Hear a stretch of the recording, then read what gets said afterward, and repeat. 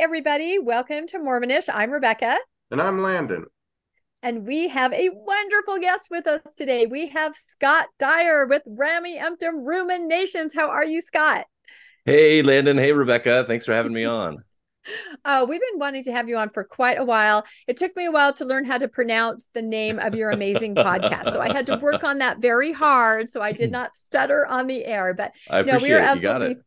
yeah, no, we are thrilled. Rameumptom Ruminations is just I'll say right up front, if any of our viewers or listeners have not tuned into this, you will not be disappointed. This is a wonderful podcast, and we'll get into this more as we talk to Scott. So let's start out. I think Landon has the bio, as we usually do. Let's read Scott's bio really quick and then just dive right in.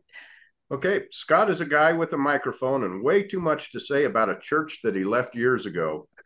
He's the host of Rameumptom Ruminations podcast under the umbrella of the Mormon Discussions podcast brand. Living in a mixed faith marriage influences the tone of his podcast. He strives to publish content that is true to the data and his own feelings while creating an approachable space to both the newly doubting and the nuanced believer. And I believe he's also a great cook and makes great cakes. Yes, in fact, we do have a slide. I will have to tell you, we had a little pre-meeting with Scott and we were chatting and he was mentioning, all right, see you guys later. I'm off to make my daughter's birthday cake.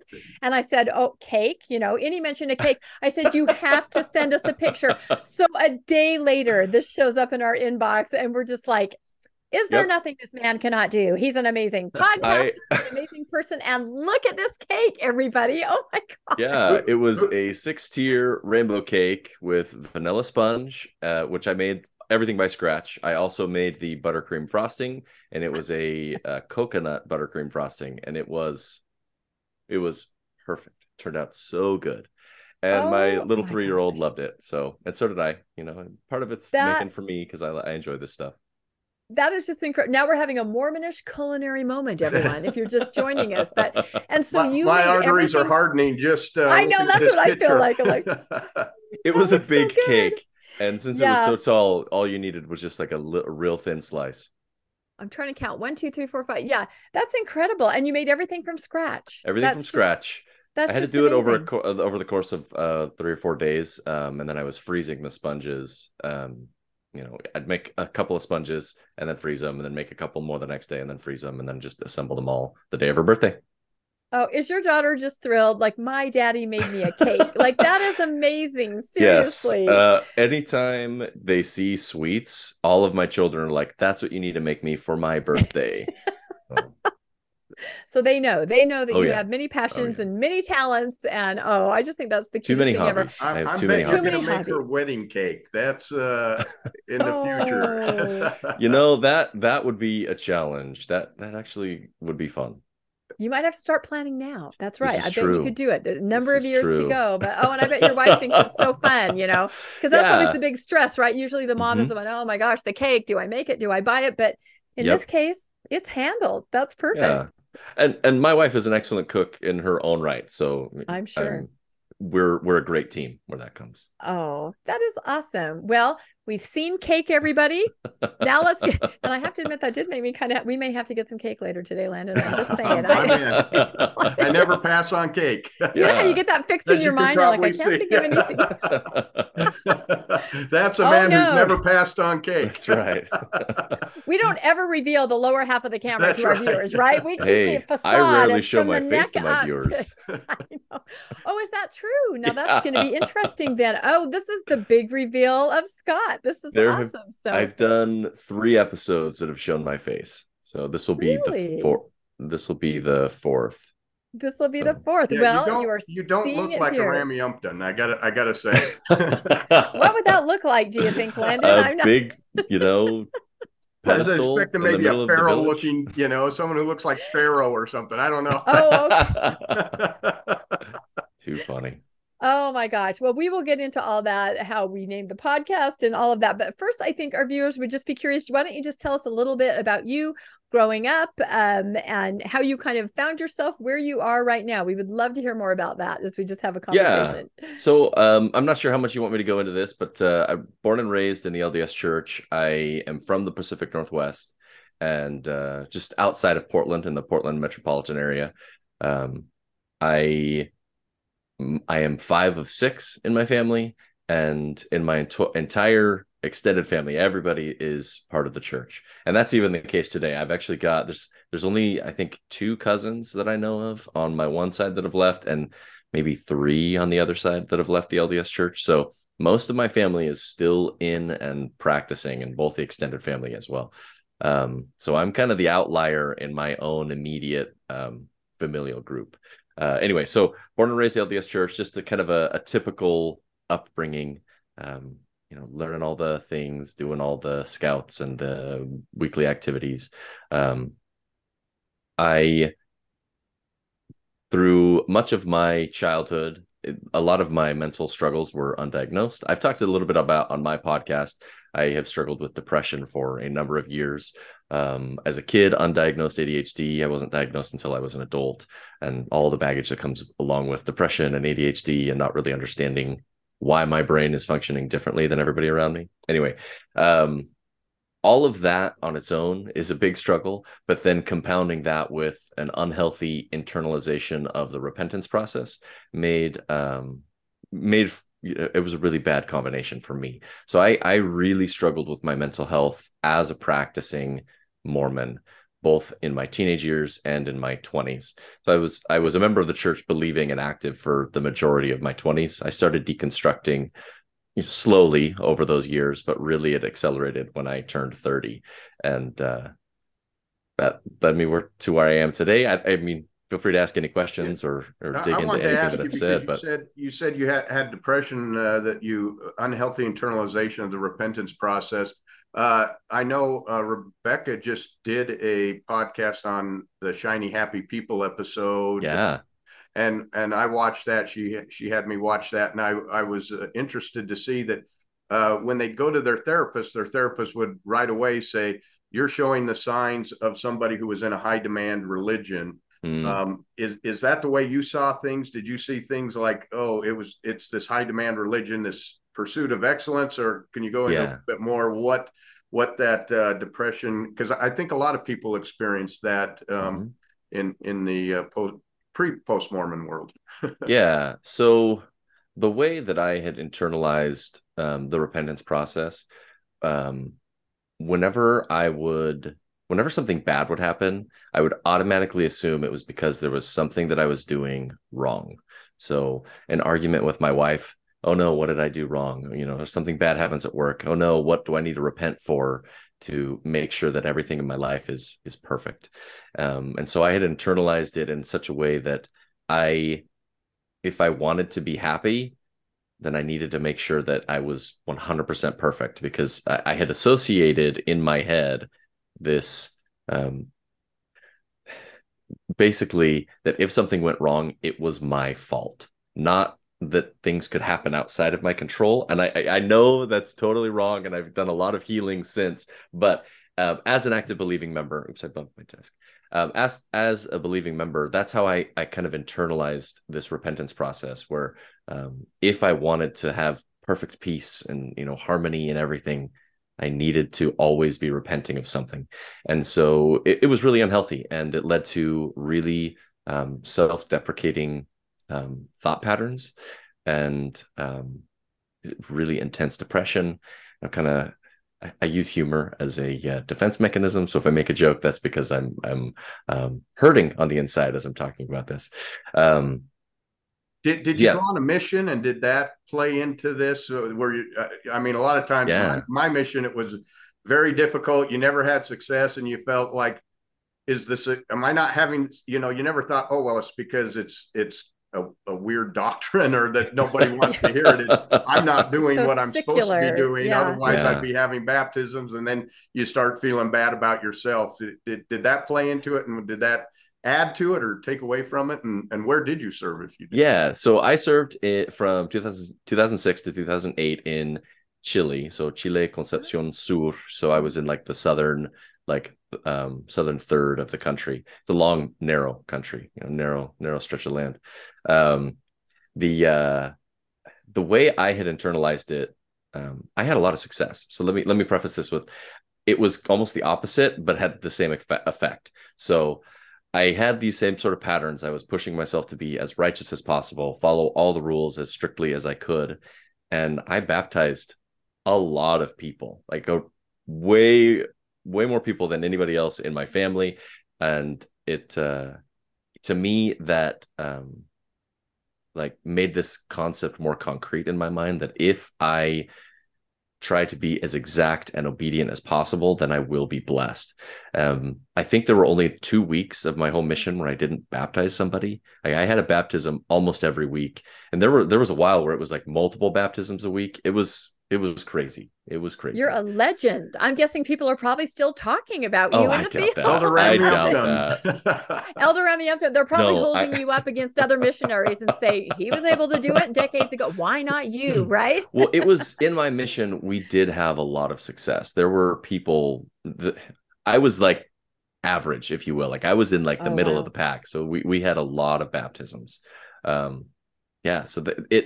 it served the same, as you said, Landon, like it made this idea more concrete in my mind, where this connection between like an unhealthy perfectionism to my faith, and it just kind of made that idea more firm in my mind. So yeah, I think that's very common though, and the idea that nothing is just a random occurrence. It just happened to happen and you deal with it. No, there's some part of it, a large part of it, that you are responsible for. And I think as we get on the other side of it, we find that is so incredibly unhealthy, especially in children, because what you're describing to me is a very young child understanding that, something went wrong. Me, what did I do? I'm broken. I'm the problem. That leads to, like you said, depression, scrupulosity, where people are, and always second guessing your own intuition. Don't you find sort of like I think something, but is that the Holy Ghost? Is that, did you have those kinds of feelings? We talked to a lot of people where it's never just, I had a random thought. It's there for a reason. Everything has such a heightened purpose. Did you ever feel that, where your own intuition was just gone because it's God talking to you, or Satan, or crazy? That was something that maybe when I was younger, I had a more firm idea of that. But as a believer, I never found a good answer for when Satan can speak into your mind or when God can speak into your mind, and how to distinguish between the two. There's nothing really concrete. So that was something that I never really had a good grasp on. And so I just took ownership of it all. Aren't you supposed to ask to shake their hand or something like that? That's true. That's true. No, and I'm talking about maybe like the Holy Ghost, like a lot of people are like, I'm not going to make a move. I had a roommate in college like that, like literally not a move. The Holy Ghost told me I should not go to class today. I don't know why. Something's going to happen. But I'm like, well, isn't that convenient? But I mean, you're probably going to fail. That's what's going to happen. Exactly. But it goes along with that scrupulosity, where you're never yourself. It's your fault, or there's some other signals coming into you, and you can never be authentic or even live your own life, basically. You don't see that, I think, until you're on the other side of it. Scott, you said you saw a lot of miracles on your mission, or you participated in a lot of that. How did that play into your mindset?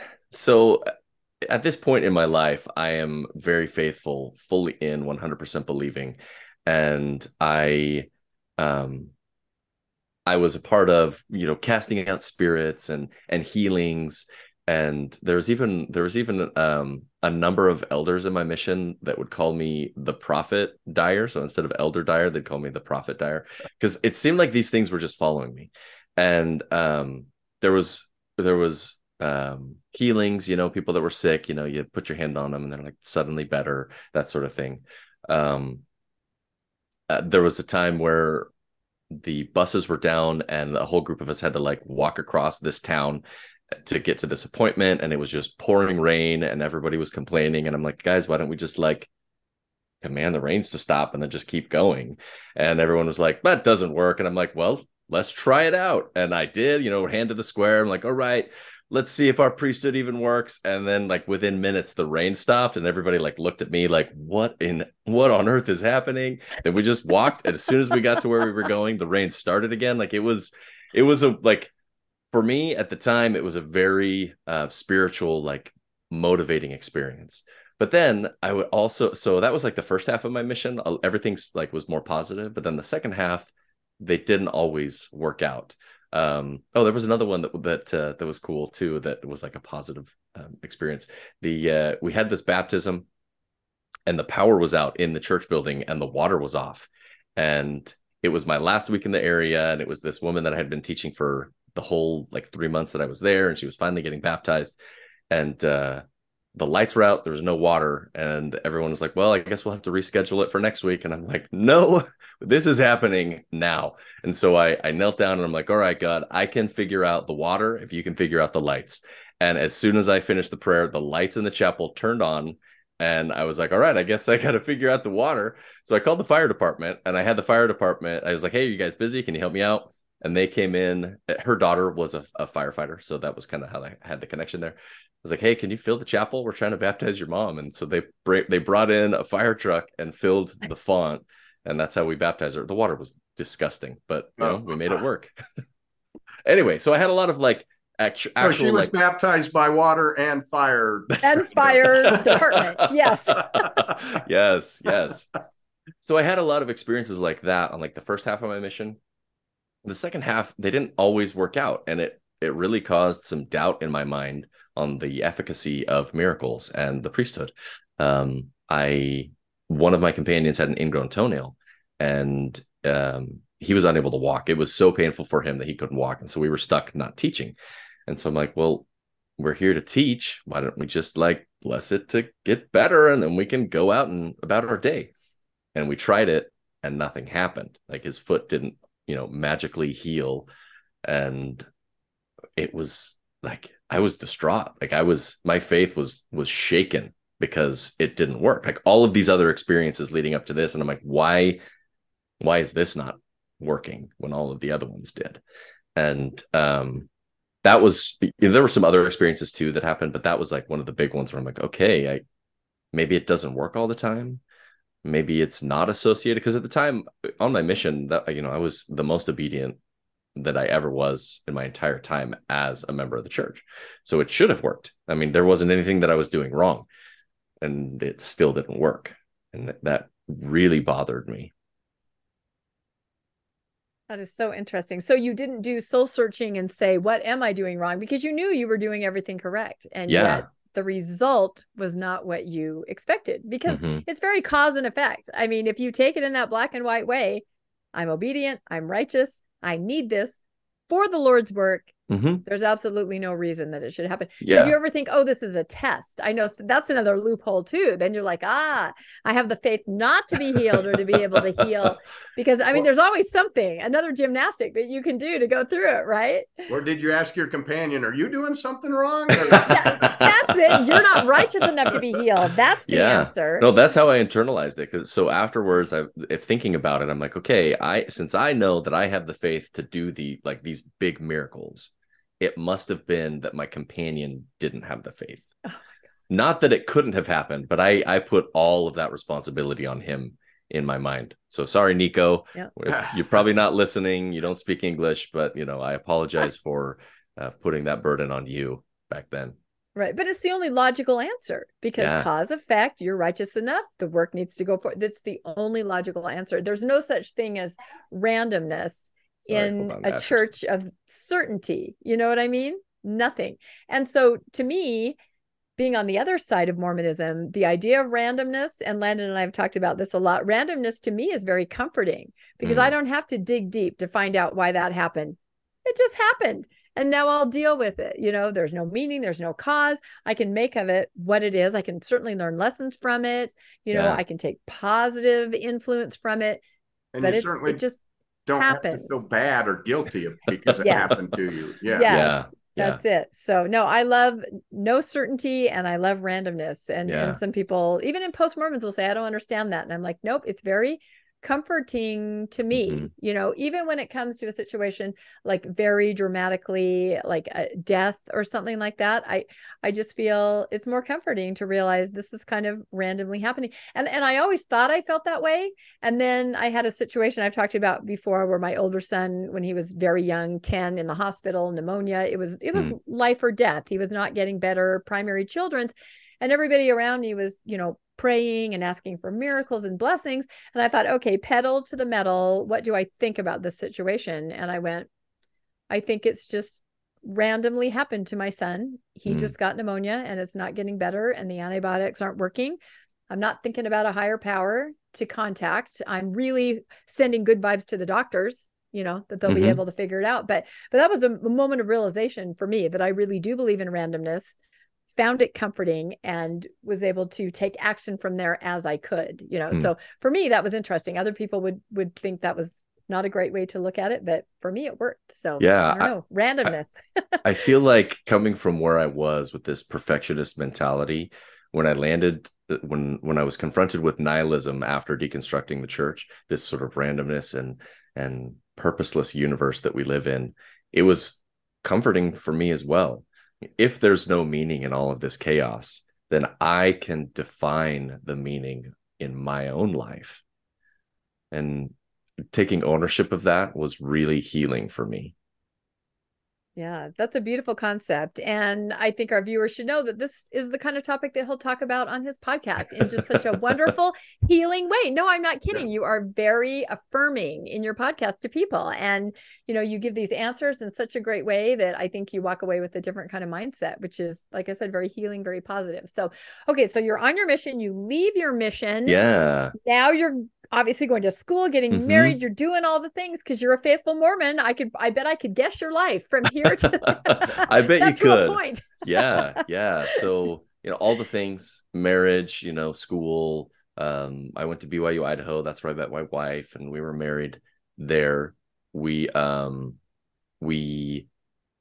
graduated at the same time. We both slowed down our studies, where we were taking like 14, 16 credits a semester, but we decided to bump it down to 12 so we could graduate at the same time, because we were on different semester tracks. So that was kind of cool. I got to walk with her. During that time, maybe the last nail in the coffin for miracles for me was when we had a miscarriage.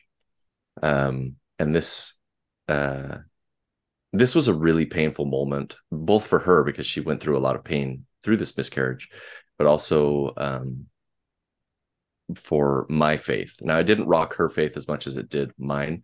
I came into this, again, having 100% faith in the power of miracles, the power of healing.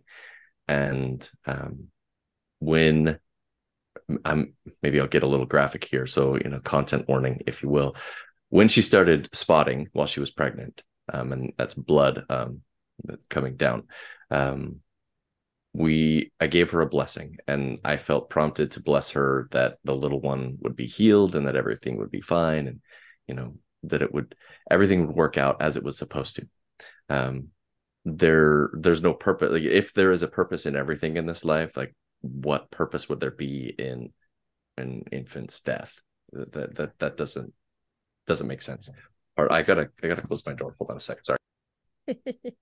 There's a lot of noise outside, and so I'm gonna. Oh no, I get it. We have dogs and all kinds of things. I don't even think we need to edit this out because this is the kind of show we have, isn't it, Landon?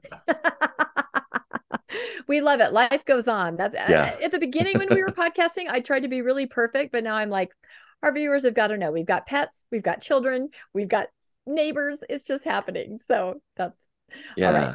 So we go through the whole process. The miscarriage happens, and that I remember, like, vividly, putting this clump of matter, this little tiny unformed fetus, into the garbage can, because the miscarriage happened in our parking lot as we were walking back to our house that night.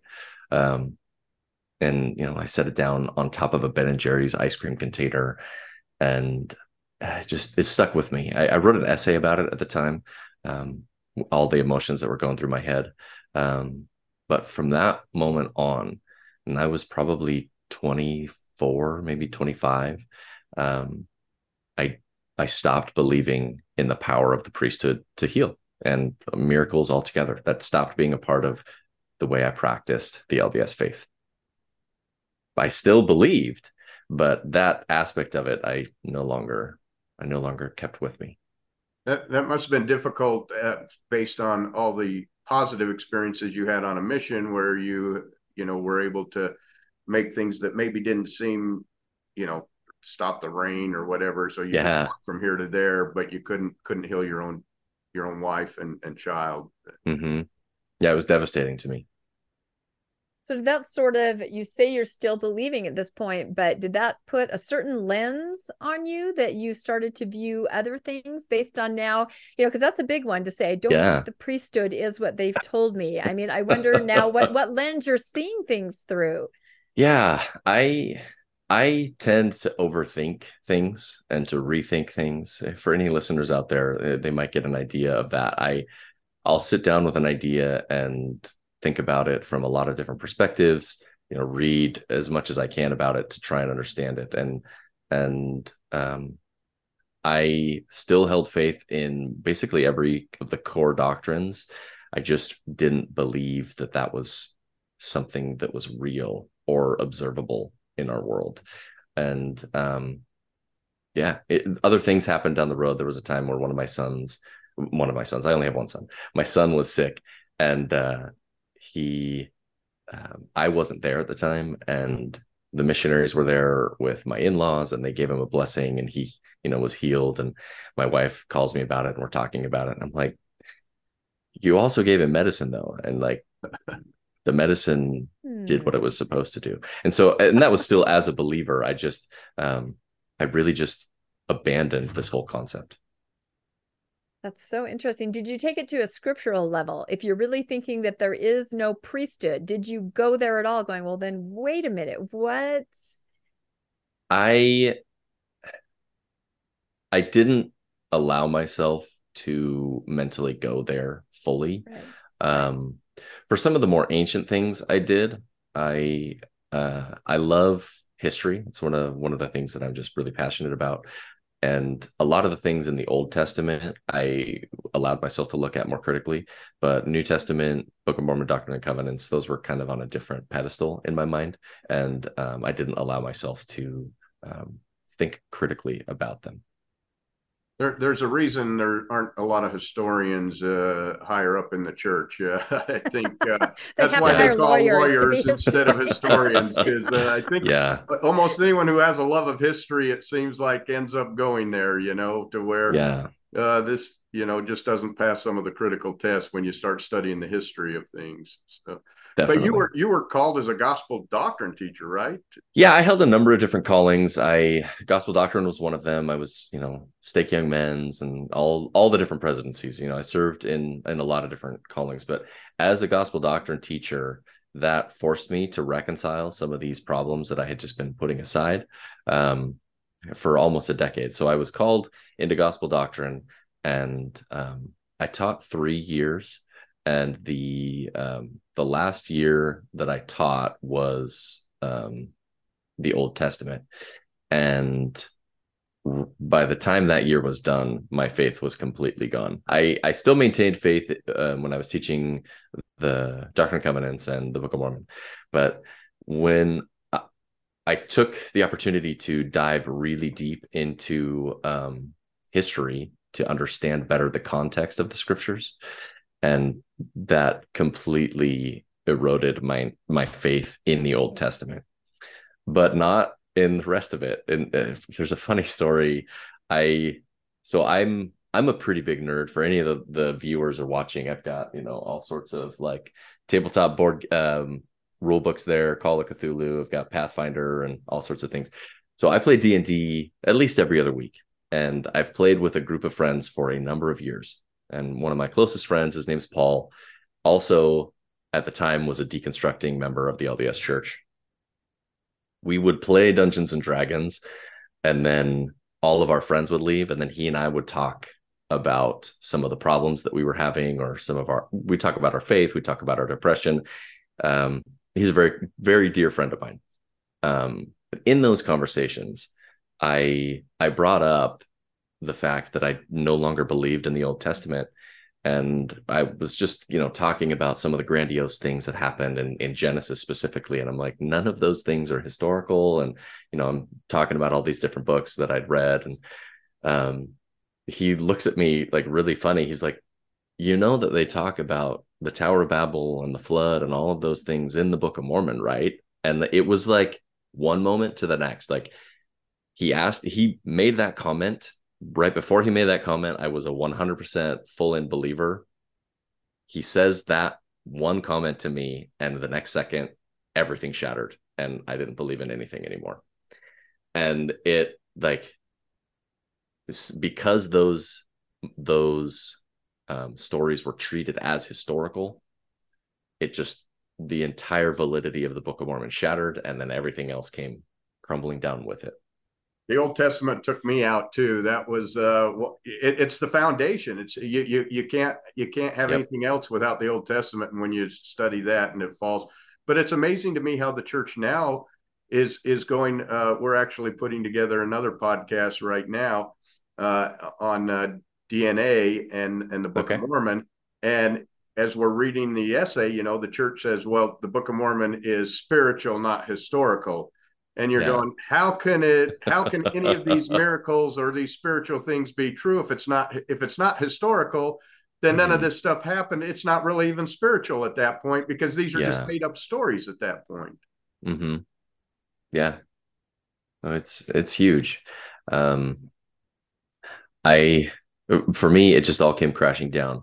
If you look at it with like a metaphorical or a mythological lens, I think that maybe you could still have value in it, but it has serious implications on some of the core practices within the faith. If the Book of Mormon is a myth story, not a historical story, what does that mean about our practice of baptisms for the dead, or the practice of polygamy, or the practice of, name the practice? If it's not historical, if it's not 100% true account, what does that mean about the daily practices of the LDS Church? That doesn't mean that they all have to be thrown out, but I think it should force a listener, or force someone who's critically thinking about this, to reassess, maybe there are some unhealthy practices that we have within the church. If it is a myth story, maybe we can just get rid of the bad stuff and keep all of the good.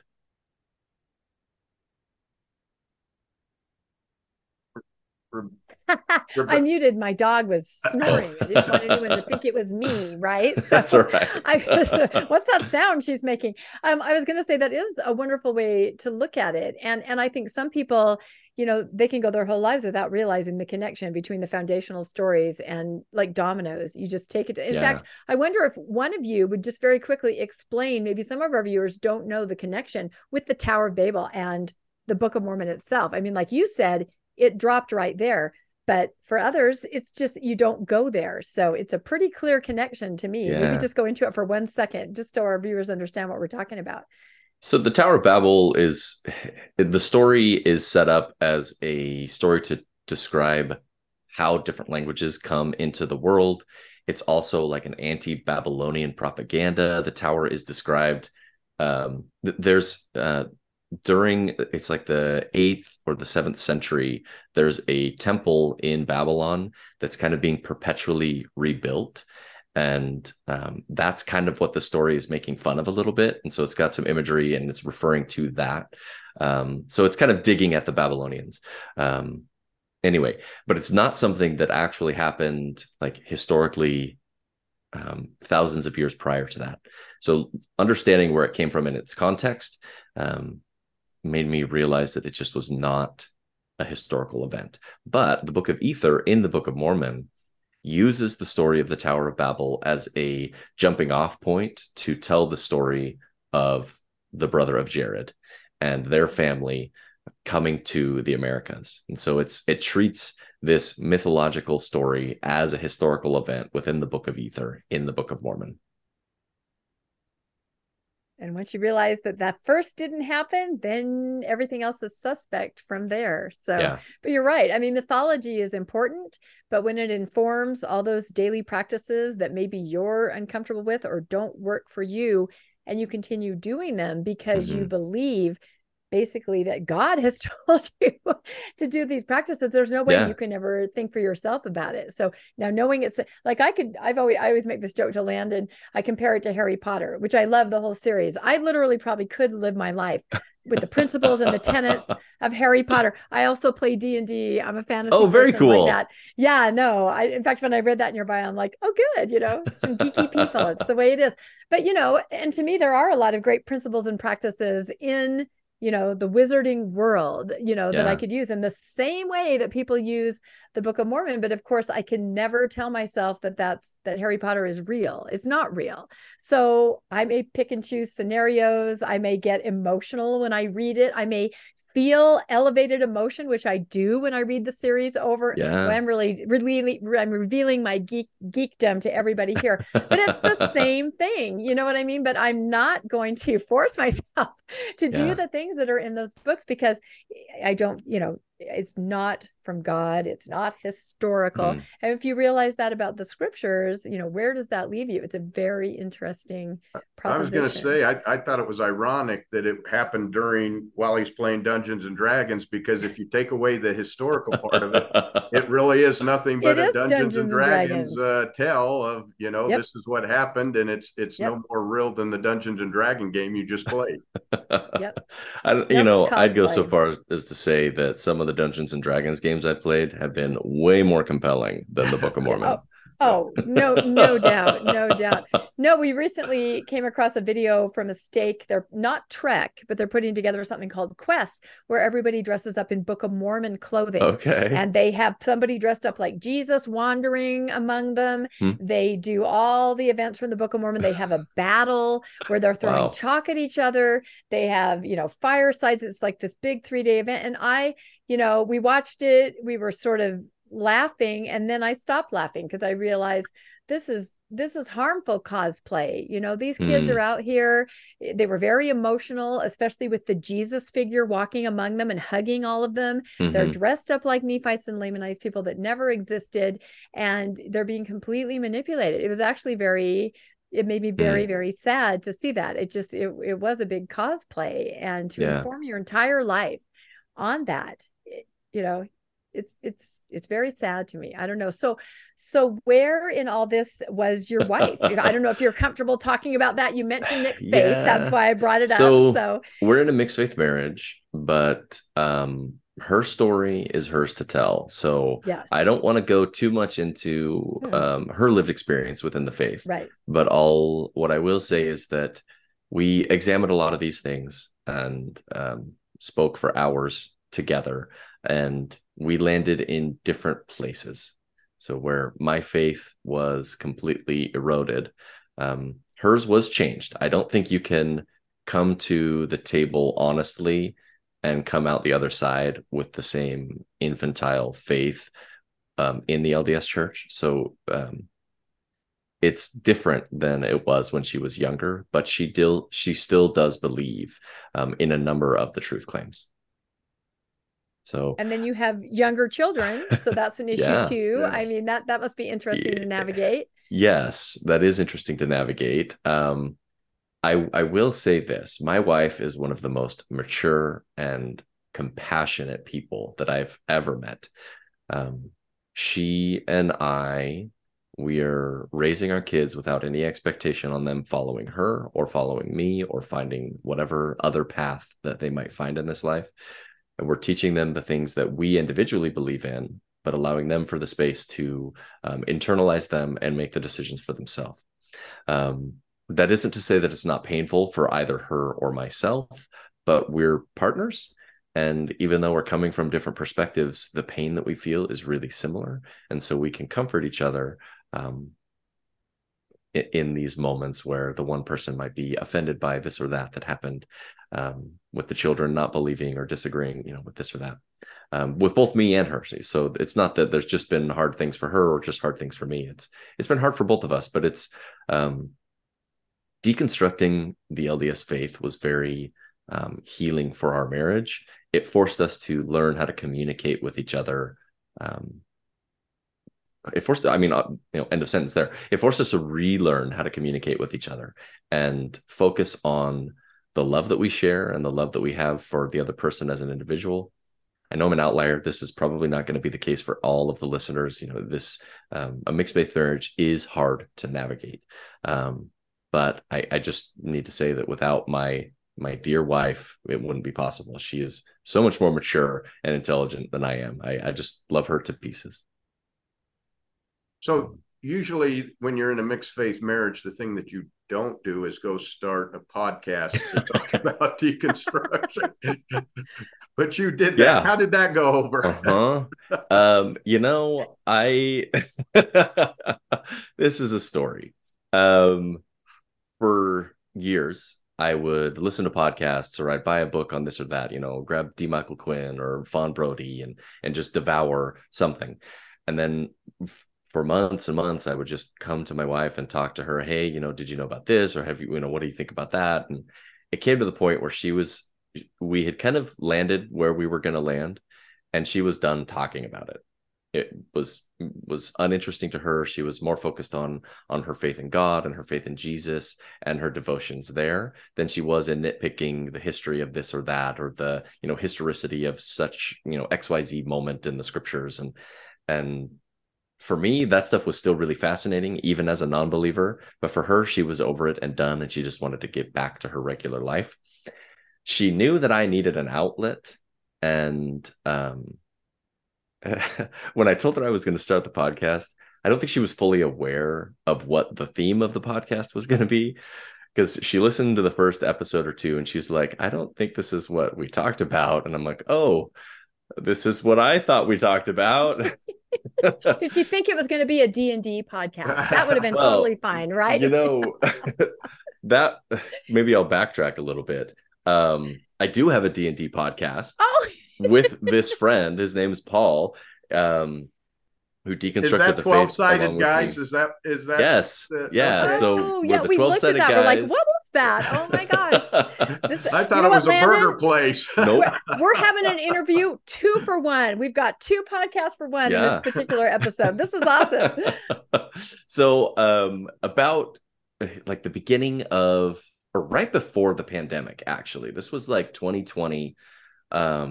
My buddy and his twin, so he's a twin, my buddy and his twin and a couple of our friends, we all lived in different places, and we were playing D&D virtually, through Zoom, this sort of a thing. And we just decided one day, like, why aren't we recording this and publishing it? Because we're having so much fun. We're making all these jokes and we're having a blast. And even if the only listeners are like a handful of our friends that listen, like, it would still be a lot of fun to do. It would be a great hobby. So we started it out like that. And we all bought, nice microphones and a full setup, and we started recording. And we've been doing that for about 2.5 years. We finished our first full campaign. It was a 2.5-year campaign. And so a listener that might be familiar with D&D, like that's a pretty long campaign. And very long. It's a long time to play like consistently with the same group of people. So we have the same group that we started with 2.5 years ago as we do finishing it. And we have a blast. We're still going. So we finished the first story, and we're right now starting our next one. So go listen to it. 12-sided guys. It's a blast if you're interested in that sort of thing. But I had all this podcasting gear. I'm doing this other podcast with my friends, and I'm discussing with my wife, like, hey, I've got so much more that I want to think about. I'm reading XYZ. I've already got all the podcasting gear. Like, why don't I just sit down 20, 30 minutes, every couple of, once or twice a week, and just like talk about my thoughts, and maybe someone will be interested in that. And so I recorded 3 episodes. My first 3 episodes, I recorded them, edited them, got them all ready, and then I didn't publish anything yet. I decided to reach out to Bill Reel, and I was like, hey, Bill, I just like shot him a message like, hey, you don't know me from Adam. I'm just some random guy. I respect what you're doing. Love to pick your brain for a minute. If you have a sec, I'd love to ask you some questions about doing a podcast in this niche, like in the post-Mormon realm. He gave me a phone call. Bill is a fantastic human being. He gave me a lot of his time. We talked it through. And by the end of it, he's like, hey, why don't you send me what you've got? I'm looking to bring on some podcasters. And I was like, that was not my intention of like reaching out to you. But if you're interested, I think I would love to work for you. And so I sent him the first couple, and he was like, hey, I think you're onto something here. You're hitting a demographic that kind of gets skipped over with what I was trying to do. And the rest is history. So I've been doing Rameumptom Ruminations for 2 years now. So I started in June of 2021, actually. So the when I said the demographic that I'm shooting for, I typically try and approach any subject as if my wife were like sitting right next to me listening, where I know that some of the things that I'm saying will probably like bother her or make her really frustrated, but I try and phrase it in a way where I'm making it as approachable as possible for a believer, or a newly doubting member, or someone who maybe is a cafeteria Mormon, which everyone is a cafeteria Mormon, by the way. Agreed. I try and record and talk about my subjects as if she were in the room with me, and if I'm bouncing off ideas to her, sometimes I'll bring stuff up to her. Not super often. She still doesn't like to talk about religion with me, but I'll see what she thinks and kind of use that as like a sounding board for where I approach a subject from the perspective of a believer. Yeah, that's. Does she listen? Does your wife listen to your podcast? She has listened, and she listens on occasion, but it usually doesn't go well. It's hard for her because I'm talking about things that are very important to her and to her faith. Sure. And while I'm not trying to be facetious or joke about any of the things that I'm talking about, it is painful for her to see the things that I'm talking about sometimes. And so so she's proud of me. She's really proud of the effort that I put in and how I've built it and developed this tone and an audience, but it's not something that she listens to. How'd you choose the name Rameumptom Ruminations? Again, such a great name. I have to give credit to my friend Paul. So I told him, I'm like, hey, I'm thinking about doing a podcast, and I had a couple of names in mind, and we're just joking around and talking, and he was like, I was making the comment, kind of like the joke that I said in the bio that you guys read. I'm like, that I'm just some random guy, I'm just talking, whatever thoughts are in my head, and I'm nobody important, and so nobody really has to listen to me. And he's like, why don't you just say it's like ruminations from your Rameumptom instead of like from your ass? And I'm like, that's pretty good. And so that is good. I was thinking about it, and I'm like, it's a little too tongue-in-cheek for the tone that I'm trying to set, and so then I just shortened it to Rameumptom Ruminations. Yeah, it rolls off the tongue. Yeah, a little alliteration after a little practice. For you. Yeah. No, that is great. So, and do you have guests on sometimes? Do you talk to have other guests people? on. Yeah, that's what I was thinking. Why don't you tell us just some of the just to give people a flavor, some of the topics or some of the guests? So I'll talk about whatever I'm thinking about. Something happens in the news, I'm not usually the first to report on it. So don't come to Rameumptom Ruminations, for your news about the LDS Church. Come to me after you've read that to maybe think about some of the stuff, like with all the SEC allegations against the church. I was not the first to talk about it, but I did talk about it for 3 or 4 weeks. And the perspectives that I was going at that subject were, when has a prophet ever lied, or is it okay for a prophet to lie according to the scriptures? What's the precedent for it, and what implications does that maybe have on the LDS Church? And so I kind of come at it from I try to come at every subject from a unique angle to encourage the listener to think critically about the subject. I don't try to tell them to think the way I do. I try to encourage people to push back or send a comment of like, hey, I disagreed with what you said here. So don't come to me for current events, but I do talk about current event things. I do have guests on occasionally, not super often.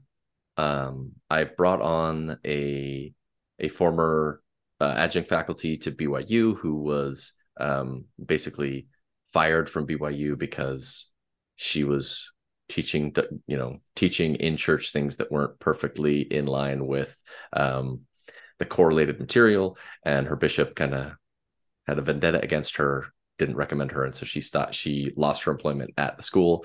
I brought on a guy who worked at church headquarters basically in market research for the church. He conducted surveys for the church to gather information to help influence the decisions that the church makes as a whole, or to see what the new initiatives, how they were being received by different people around the world. So usually when I bring on a guest, I'm not trying to compete with Mormon stories. And so my guests, when I bring them on, I like them to have an interesting subject that after the interview, I can kind of dissect and do a couple of episodes on, this person said that, let's think or talk about that subject for a little bit. So I've had on a number of guests. I brought Patrick Mason on, and that was a fantastic chat. We talked about like coming to the table with like a nuanced belief, and how a nuanced believer can interact with the members in their congregation safely, without maybe outing themselves as, not a standard Mormon. So those are some of the episodes I've done. I try to incorporate the literature that I'm reading or some of the philosophy that I'm thinking about in most of the episodes that I do, just because that's the way that I perceive the world. And so I'm just kind of, whatever I'm thinking about in the weeks preceding the episode, that's what I'm going to talk about. It's a rumination. You're absolutely correct. So, no, and I love it that you live in both spaces, in a mixed faith. I'm assuming you probably have a lot of friends, a ward, a neighborhood. So you're in these spaces and you're able to podcast about this, which is so invaluable because many of us live in both spaces, some better than others, right? I mean, it can be really rough. And so to listen to you, it kind of maybe even gives you some tools to be able to interact and be more comfortable in both spaces. So I can see why Bill instantly said, oh, this is something. No, it's something. That's what I love about his whole umbrella, is that he has something for everyone, and people in this situation where you're in the different spaces, it's really important to know how to navigate it and not knee jerk, know how to talk about, because there are ways that you can talk across a difference divide. And I love the concept that you think my wife's sitting here right next to me. So let me talk about that. Yeah. I don't know how I'd podcast if I was thinking my husband was sitting right next to me, because he's very nuanced and pretty much out, but it's always a dicey, but no, I love that. Would you say that even, I mean, from your description and some of the ones that I've listened to, I feel like even maybe a nuanced or progressive member would probably, like you said, Patrick, would benefit from listening to you too, because it's maybe a safer space to understand what they consider the other point of view, right? The other. But when you listen to it, a lot of times you realize that's not so far off from what I think. I know a lot of faithful members that were very disturbed by the SEC. That was something that they were trying to wrap their head around. So we're not that far apart, I don't feel. And I think your podcast definitely shows that. Yeah, I don't want to say that the tone of other podcasts is wrong or harmful. I think that there's space for humor, there's space for anger and frustration, there's space to dance on TikTok with your garments on. There's space for all of the things, right? But a newly doubting person, or even an active believing member, they might want to discuss those things. They might feel like they can't discuss them though in the context of their chapel or with their loved ones without repercussion. They probably couldn't bring these things up without someone assuming that they're not all the way in. So the space I'm trying to create is intentional to be welcoming to both the believer and the non-believer alike. That's an important one to have, because in fact, that's how I met Rebecca. Was for 3 years I had nowhere to go, and I was in a mixed faith marriage, and I'm like, I can't say anything in my own home. How do I express what I'm thinking, or how do I find people who agree with me? And when you finally find someone who you can have that conversation with where you can share your full thoughts and what you're really going through without being judged, that's an important find. And when a podcast can do that, that's an important role. Yeah. Yeah, it is. And in our case, of course, we found each other online and started a book club called the Good Book Club to help people read as they deconstructed. Yeah. Sort of with the philosophy that now we know what we don't believe. Let's try to figure out what we do by reading, And so that was very cathartic and helpful, And we had people, to this day, we have nuanced people in the book club. It's still going 3 years later. We're kind of stunned, cool. It's just amazing that, and we read a lot of the books you just mentioned. I was going to point, they're all back here, all kinds of books, not even directly related to Mormonism, but through the lens of Mormonism, because it's such a universal way to connect and to read. And we have a sitting high councilman in our book club who led one of our discussions from his car between meetings. You know what I mean? He chose to lead the Luna Lindsay's Recovering Agency, which after that, I don't know if you're familiar with that. He was like, I'm looking at things in a different way. But again, that's okay, and that space is needed, whether to come and read with somebody or to find a podcast where somebody is voicing some of what can be seen as when you have those thoughts. I think you're scared and you're thinking, why am I thinking this? What does this mean? What will this mean? Here's somebody who's discussing things, in a safe, calm way that you can maybe help process and either deconstruct, maybe reconstruct. You don't know. I mean, I would guess that your mission statement, well, why don't you tell us what you think the mission statement of your podcast is? It's probably not, I'm dragging people out, it's not that. So I've never sat down and thought of like an actual mission statement for what I'm doing, because it's just as much for me as it is for the listeners to put my thoughts in order and make them presentable, because that helps me think and process information. But if I were to say a mission statement, it would just be to create content that is approachable for both a believer and a non-believer, in a way where they can take their own autonomy or ownership of the information and make informed decisions for their own life. And not that I should influence it in one way or another, but that everyone should have this information and be able to think critically about it. Now, what they do with that information is their choice, but it should be there for everyone and approachable for everyone. Well, now you have a mission statement. We'll just roll back tape, transcribe it, and you've got it right there. You can make a plaque or a flag and hang it in your front yard or whatever you want to do. Oh, that's funny.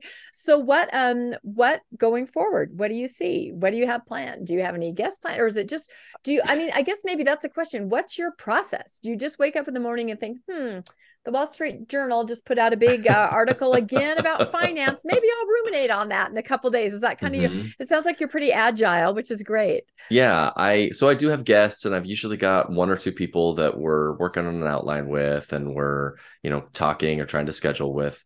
But those, like, I probably only do like 8 to 10 interviews a year, so that's not the majority of my content. And I put out between 45 to 50 episodes a year, so I usually only take off 6 weeks of the year without actually publishing content. Usually, and maybe this is behind the scenes, it's usually when I'm having like a really bad mental health week, I'll just put everything down and I need to reset, and however long that takes, then I jump back on board. So for the listeners, if I haven't published something in the week, it's because I'm having a really bad week. Oh, so it means send brownies. Everybody send brownies to Scott or something, or think good thoughts to the universe if you don't see him publishing. So because even after all of the stuff and the healing and the growing, I still do have depression, and it's still something that's part of my life. It's healthier and more manageable, but it's still here. So my process is I do a fair amount of driving. I really enjoy driving, and I'll listen to podcasts or I'll listen to audiobooks, and I'm always looking for something to talk about. My interests are really varied. And so I might be listening to a theology podcast or audiobook and thinking about, hey, what can I incorporate from this that I'm learning into Rameumptom Ruminations, or what that I'm listening to now would be helpful for the listener. As an example, one of the podcasts I listen to, and make a plug for the listeners, is called History This Week. And they did an episode a couple weeks ago about Mary Shelley, and it had been well over a decade since I'd read Frankenstein. And I'm like, you know what? I should pick up Frankenstein again, because it was a fantastic book. I loved it so much. And I've been rereading it. And while I'm reading Frankenstein, I'm like, in my head, I'm like, this Frankenstein's lived experience is the lived experience of the LGBTQ plus members of the church. And I'm listening to not Frankenstein, the monster. The monster's lived experience is the experience of the LGBTQ plus members of the LDS church. So whenever the monster's talking, I'm just like, all of these emotions that he's feeling and his frustrations with Frankenstein are everything that I have heard expressed from those members of the church. And I'm like, in my head, I'm like, oh my God, this is a huge connection. So now I'm giving you behind the scenes. So I just reread that and I'm like, okay, I need to do an episode or two talking about that connection there. And I dive way too deep into things. I bought a biography of Mary Shelley. I'd learned a little bit about her in college, but I didn't like dive too deep. So I watched a documentary on her with my wife because she loves this stuff too. So we sit down, we watch the documentary, and then I bought a biography of Mary Shelley. So I've been learning about her life and I'm going to say almost nothing that I'm learning, but so that sort of thing is just for me. But that's kind of the process. Like I'll dive into something really deep and then I'll make a 20-minute episode about it, or I'll make 2 or 3 episodes discussing what I was thinking about while reading those stories. So sometimes I won't ever reference what I was reading, but this one I will. But anyway, so that's kind of my process. As far as outlines go, I'll just write like a quote, like, hey, this is what the monster said, and I think it's really important, and then talk about that. And then that's like the extent of my outline. Oh, well, now I can't wait for that episode or series of episodes. Yeah. That's an incredible comparison. Yeah, I haven't read Frankenstein since. Have you ever read Frankenstein, Landon? I haven't read it since high school, I don't think. But yeah, the whole completely disenfranchised and the frustration and and seeing it through new eyes, the lens that you're looking at it through now. That's wow, what a comparison. That's very provocative. Mary Shelley was acquainted with grief. She and her husband, she ran away with her husband and he was already married. And then his ex-wife threw herself into the Thames. Mary had her first child died a couple days after I can't remember if it was a boy or a girl. Anyway, her first child died like pretty recently after it was born. And so death and all of these things were kind of like ruminating in her mind. And then she writes this book and it is so full of grief. Like it is, anytime the monster speaks, it is like the most like gut-wrenching lived experience. And it is just like she's putting all of her depression and all of her like anguish onto the mind of the monster. And it is just absolutely beautiful. It's so if you're referring to this as like the movie or some of like the modern interpretations of Frankenstein and the monster, like that is not the story at all. The story is Frankenstein creates this monster, brings it to life and is disgusted with it, sees how horrifying it is and immediately runs away. And then the monster, this baby, is like, what's going on with this world? He immediately abandoned from the moment of his birth. And it's such a great read. I love books. I love movies. I could talk about that stuff all day long. Well, you're in the right place. We could too. Yeah. The Mormonish media moment. Maybe we need to start that too. There's so much to talk about. So, wow. Well, do you have any final thoughts or questions, Landon? This has just been a wonderful, wonderful interview. I just love it. No, it's been great talking to Scott and get to know him better. And yeah, he's got a great podcast. He's got a great voice for podcasting. I know. It's very soothing as you listen to his. I feel that way. His episodes. I feel very pleasant. I know. I appreciate that. Yeah, no, and that's why we're telling everybody, please, and we'll link everything in the show notes to both of the podcasts that we talked about today, because now we know there's a D&D one for all of us geeky people out there.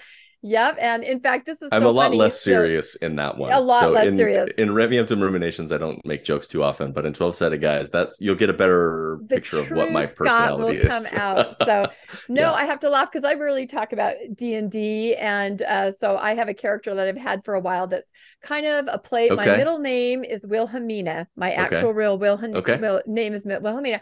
So my character is an elf, warrior goddess princess named Willabella, right? So I was talking to the backyard professor about this, who's also geeked out of his mind. And he's like, I'm totally going to paint, because he's also a fabulous artist. He's like, I'm going to paint your character. And I'm like, what? And so he's literally putting the finishing touches on it right now, my elf, Willabella. And he's going to make this incredible painting for me. I can't even believe it. Yeah. So I also, this weekend. I also paint weekend, miniatures. Yeah. That's one of my hobbies. So I do that same sort of thing. Oh my gosh. But, yeah, we have now gone to another realm. Mormonish viewers who are not in this world, this is how it is. Like but, Star Trek really wasn't bad enough. Well, yes, I also now it's Dungeons and Dragons. That's right. I actually run a Facebook and Instagram asset called Trexmo, which is Star Trek memes for post-Mormons, where we look at Mormonism through the lens of Star Trek pictures. It's actually really, really cathartic. It's almost my favorite thing to do. You know, like today I made one of bones and a lovely lady standing there, and the caption was, "Oh, we invite all of you to come stand outside of our temple wedding. Yeah. It'll mean so much to, there's just a way to kind of process through these other mediums, that really help you. And humor, hopefully not too snarky, but it's cathartic, I find. So it's great. There's a space for it. There's a space for everything. There's a space for it. Let's just say that. And we've talked about a lot of spaces today. So well, wonderful. We would like to thank Scott for coming on, and we encourage everybody to check out every single thing we've talked about. Read Frankenstein, go to Rameumptom Ruminations, go to his other podcasts. We're going to link all this in the show notes so that you can go back and dive into what we've talked about. So we'd also love it if you can like and subscribe to Mormonish. And if you would like to be notified when the new episodes come out, you can hit the notification bell. And we finally did figure out people have asked us, how can we donate or support you guys? We finally figured it out. We have some links to PayPal and to Venmo. Awesome. I know we're boomer technology here. So if anybody wants to support the channel, go ahead and do that. We love and appreciate you guys. And also please check out all of Scott's wonderful work. We're all out there just trying to make spaces, as Scott said, for people where they feel comfortable, wherever that may be, to make their lives more positive. So thanks again from Mormonish and from Scott, and we'll see you next time. Thank you, everybody. Thanks for having me on, guys. Thanks. Bye-bye. Thanks for joining us for another episode of Mormonish. We really appreciate our listeners and would love to hear from you if you have a story you'd like to share. You can email us at mormonishpodcast@gmail.com. You can also find us on Facebook, Instagram, and on our website, mormonishpodcast.org. And don't forget to look for us on YouTube and like and subscribe.